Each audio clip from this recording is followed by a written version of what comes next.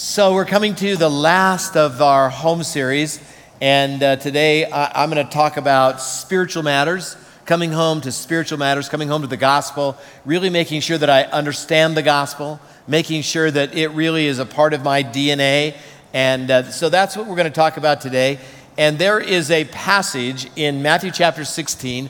If you brought your Bibles, you're welcome to open them to Matthew 16 and follow along, or your device, because this is an important passage. This is a conversation that Jesus has between his disciples and him. And it is a crucial conversation. It is transformational in how it is answered.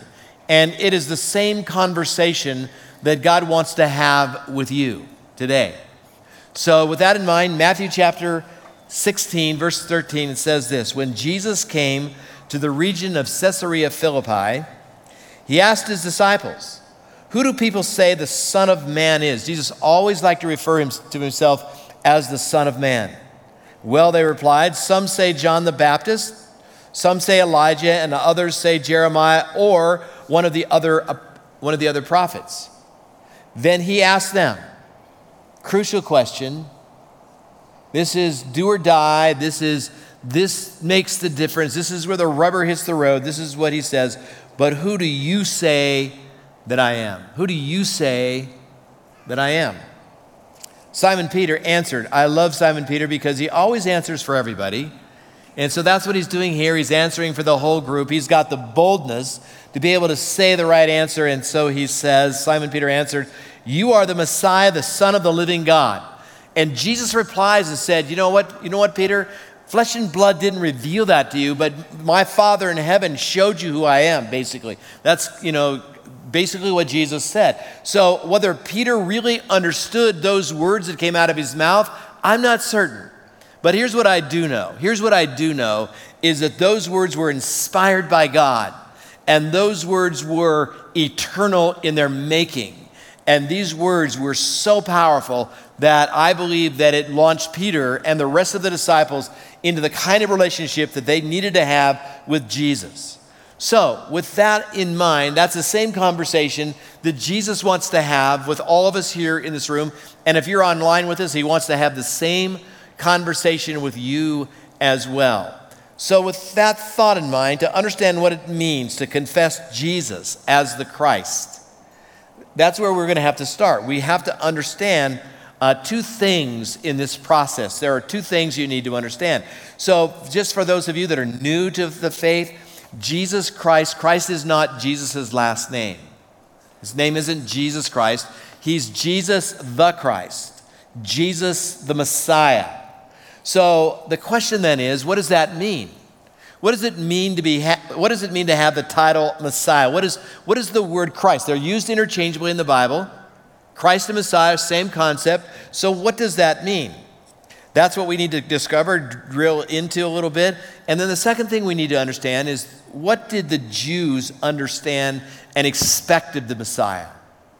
That's what we need to understand, because it has great implications for you and I today. So let's start with the first question. Let's start with, what does it mean? What does it mean to confess Christ? What does the word Christ mean? What does the word Messiah mean? Well, the term Christ, Messiah, comes from the Greek word Christos, and it's an adjective meaning anointed. It literally means anointed. Jesus was anointed. So what does that mean? Well, I'll get to that in just a second. But the word Christ in the New Testament alone appears 531 times. 531 times, Jesus is referred to as the Messiah, the Christ. This is a big deal.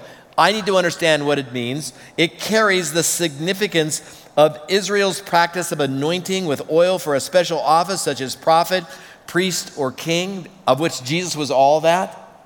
He was the prophet, he was the priest, he was the king. He fulfilled all of that. So when he takes on this anointing, he steps into these offices, prophet, priest, and king. That's one thing that it means. This undoubtedly foreshadowed that, and it was an amazing thing. It also carries the idea, this idea of Jesus the Messiah, carries the idea of a person who was approved by God, to be anointed, means that you were approved by God. That's what the basic word means. There is a passage from the Old Testament that is so significant when it comes to the idea of Messiah or the Christ. So let me show it to you. It's found in Psalm chapter 2, Psalm 2:2, and this is what it says: "The kings of the earth prepare for battle." By the way, that is yet to come.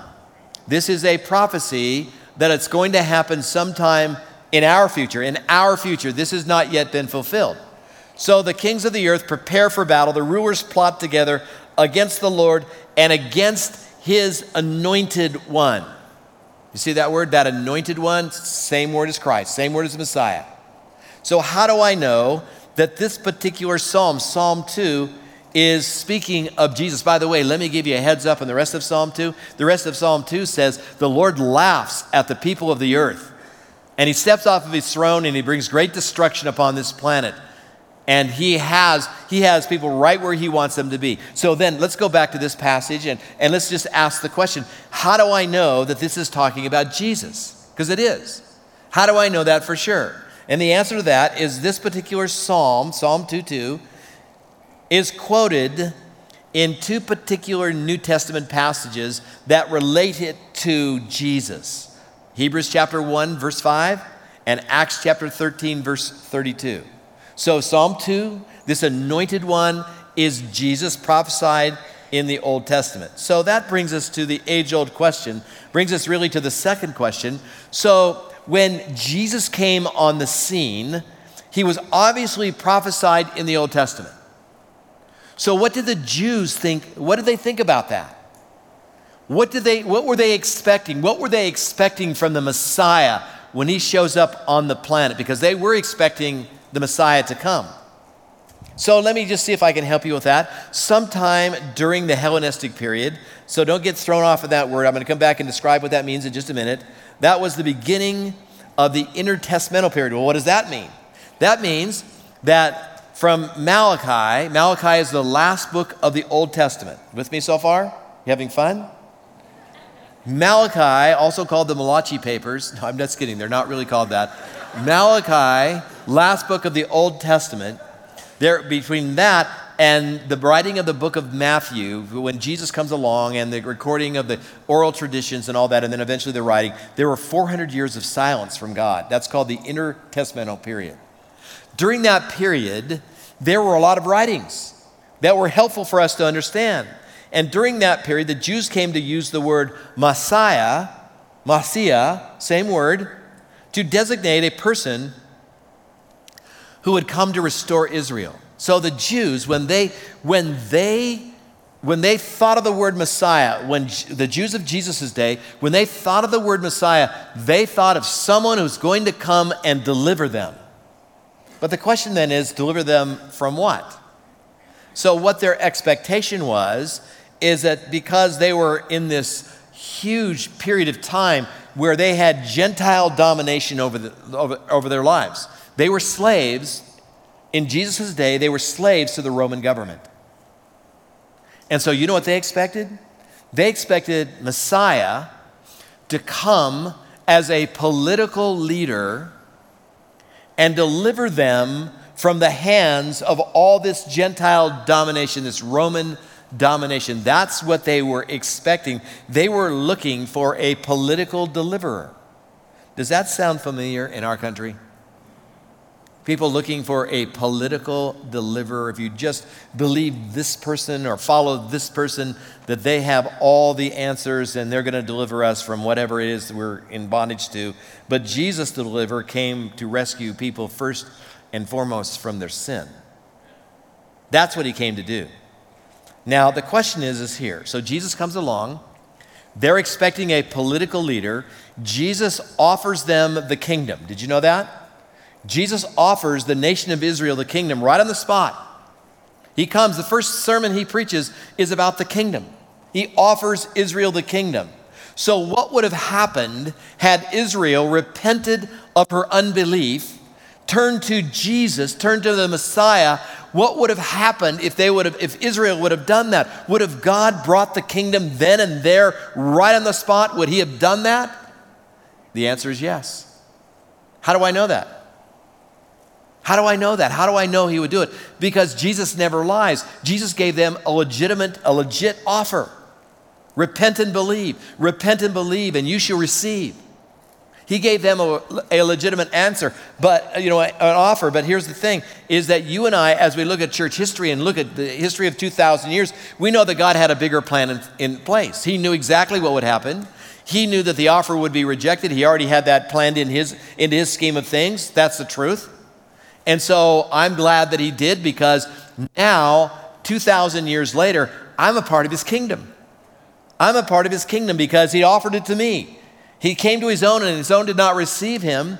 But as many as receive him, to him he gives the right to become children of God. So now, because of their rejection, I get to be a part of this kingdom that he offers. It is such a beautiful and powerful story. But the first time Jesus came, he came to deliver his people primarily from their sin. But they didn't want to be delivered from their sin. They wanted to be delivered from something more than that. They wanted to be delivered from this tyranny of Rome.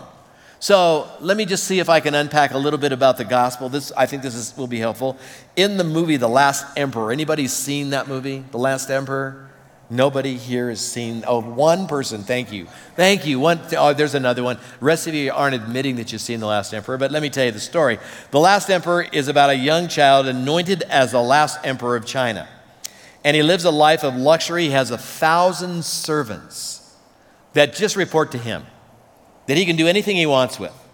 So his brother asked the emperor, what happens, this is a pretty fun question, what happens when you sin? What happens when you do wrong?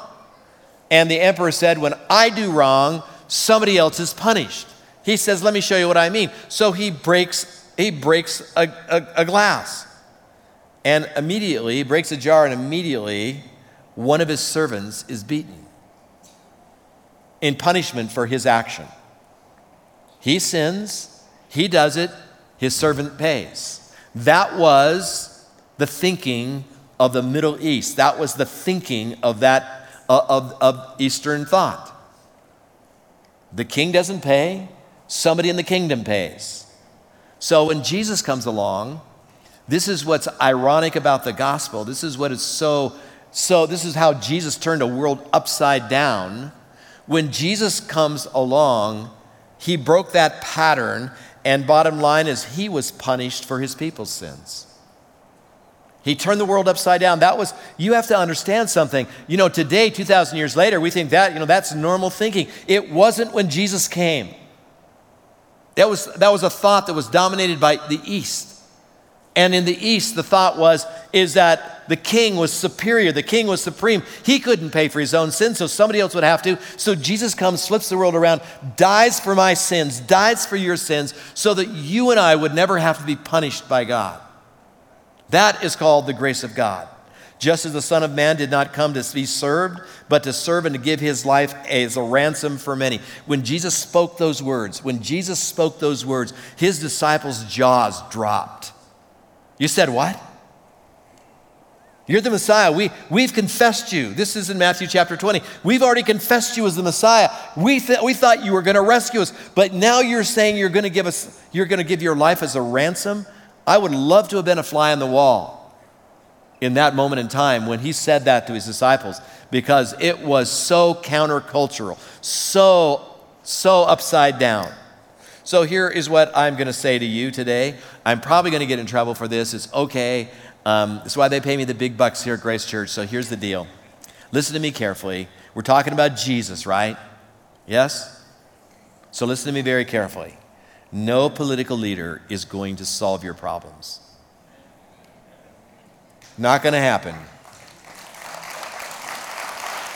I don't care who you're supporting, and I don't care what side of the aisle you're on. I don't care. No political leader is going to solve your problems. The kind of problems that you have, I'm telling you, I know some of you.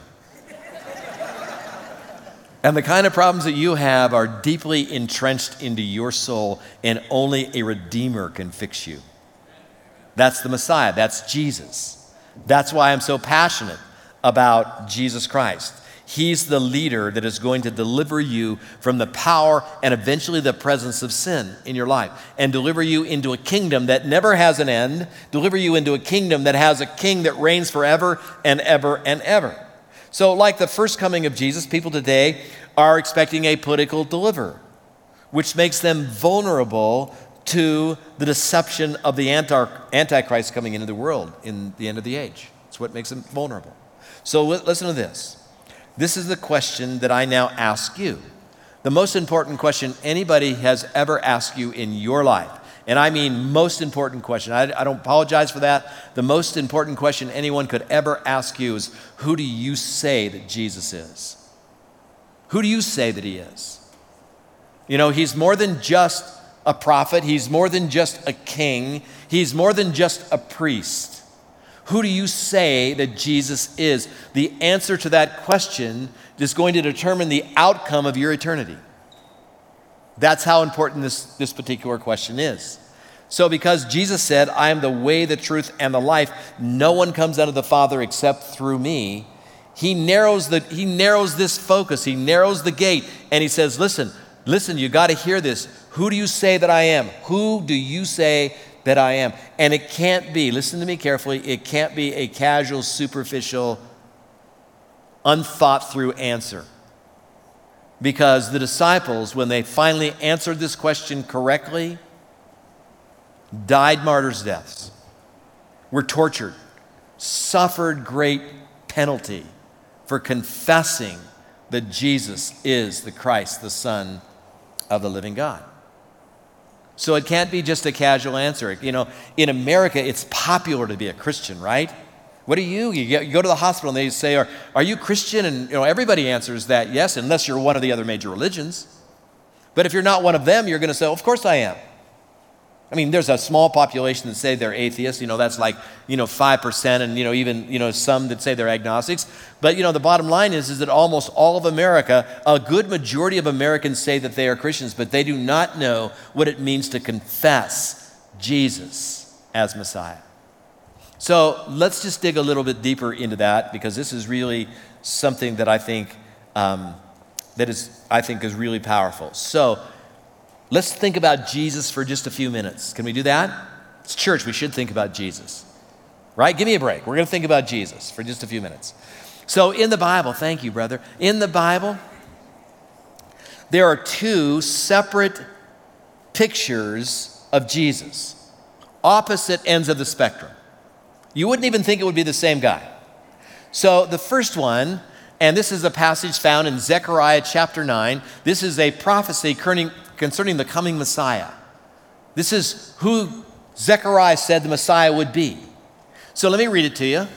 It's not going to be on the screen, so you're actually going to have to listen to what I say. Zechariah chapter 9, verse 9 says, "Rejoice greatly, O daughter of Zion. Shout, daughter of Jerusalem. See, your king comes to you." How's he going to come to you?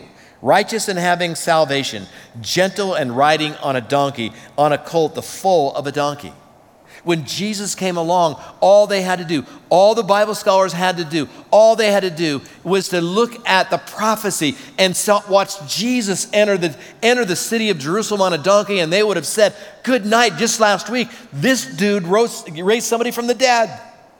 One of his best friends had died, and Jesus shows up at, Jesus wrecks every funeral he ever went to. And so Jesus goes and raises Lazarus from the dead, and now the Jews have a problem, because now they can't deny Jesus, because he's done a notable miracle, and everybody knows about it. I mean, can you imagine how that spread like wildfire?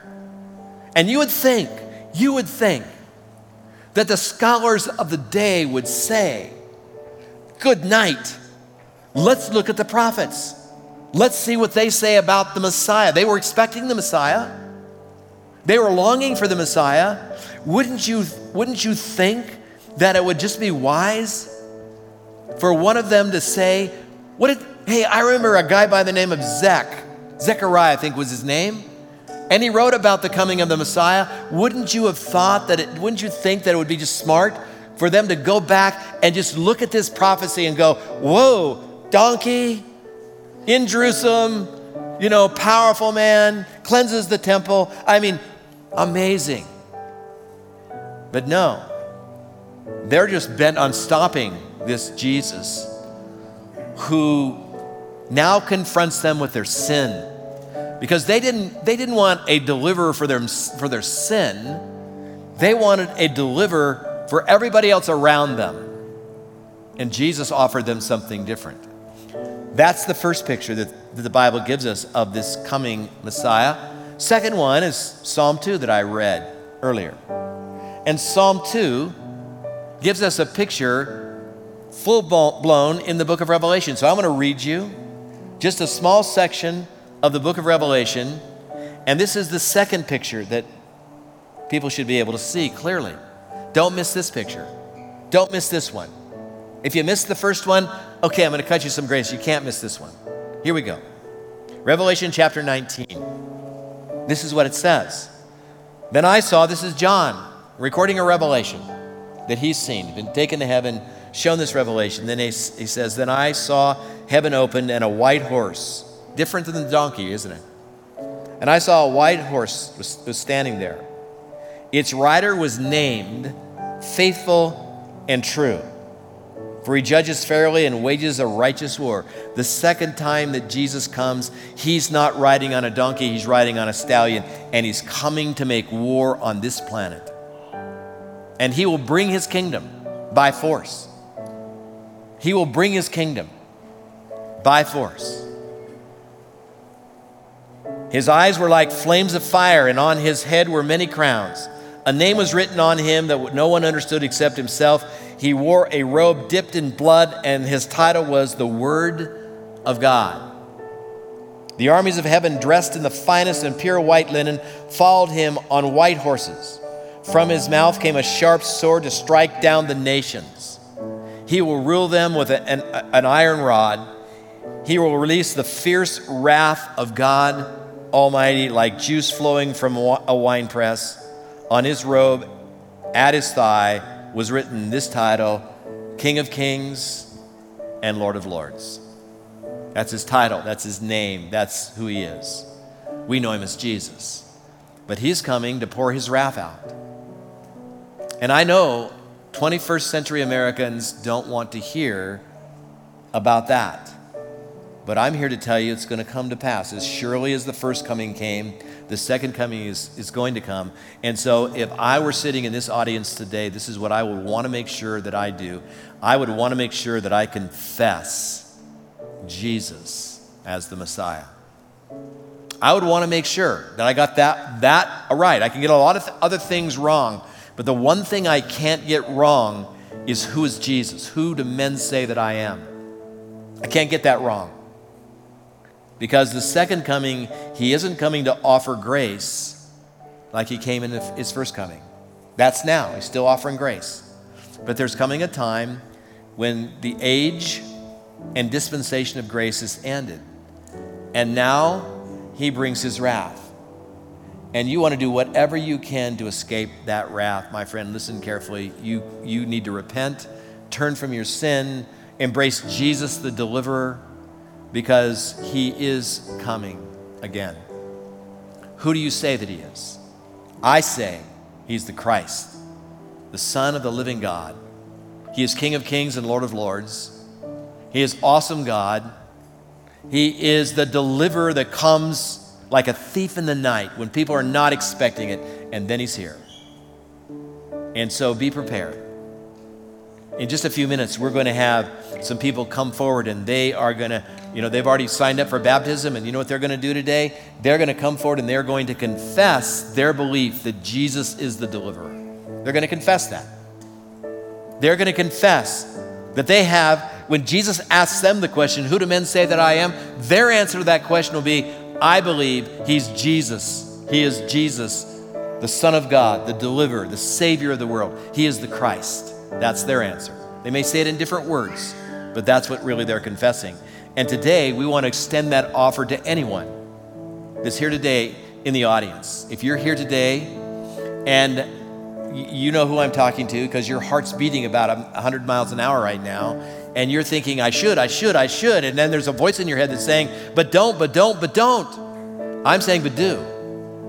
we're going to give you an opportunity to. We have plenty of time. No one's going to rush you. We have plenty of time. There's plenty of time for you to come and to be baptized today. If you've never been baptized since you've been saved, today is the day. Today is your day to confess that Jesus is the Christ, the Son of the living God. Is that fair? Is that a deal? Yes? Or do I need to start over here? Okay.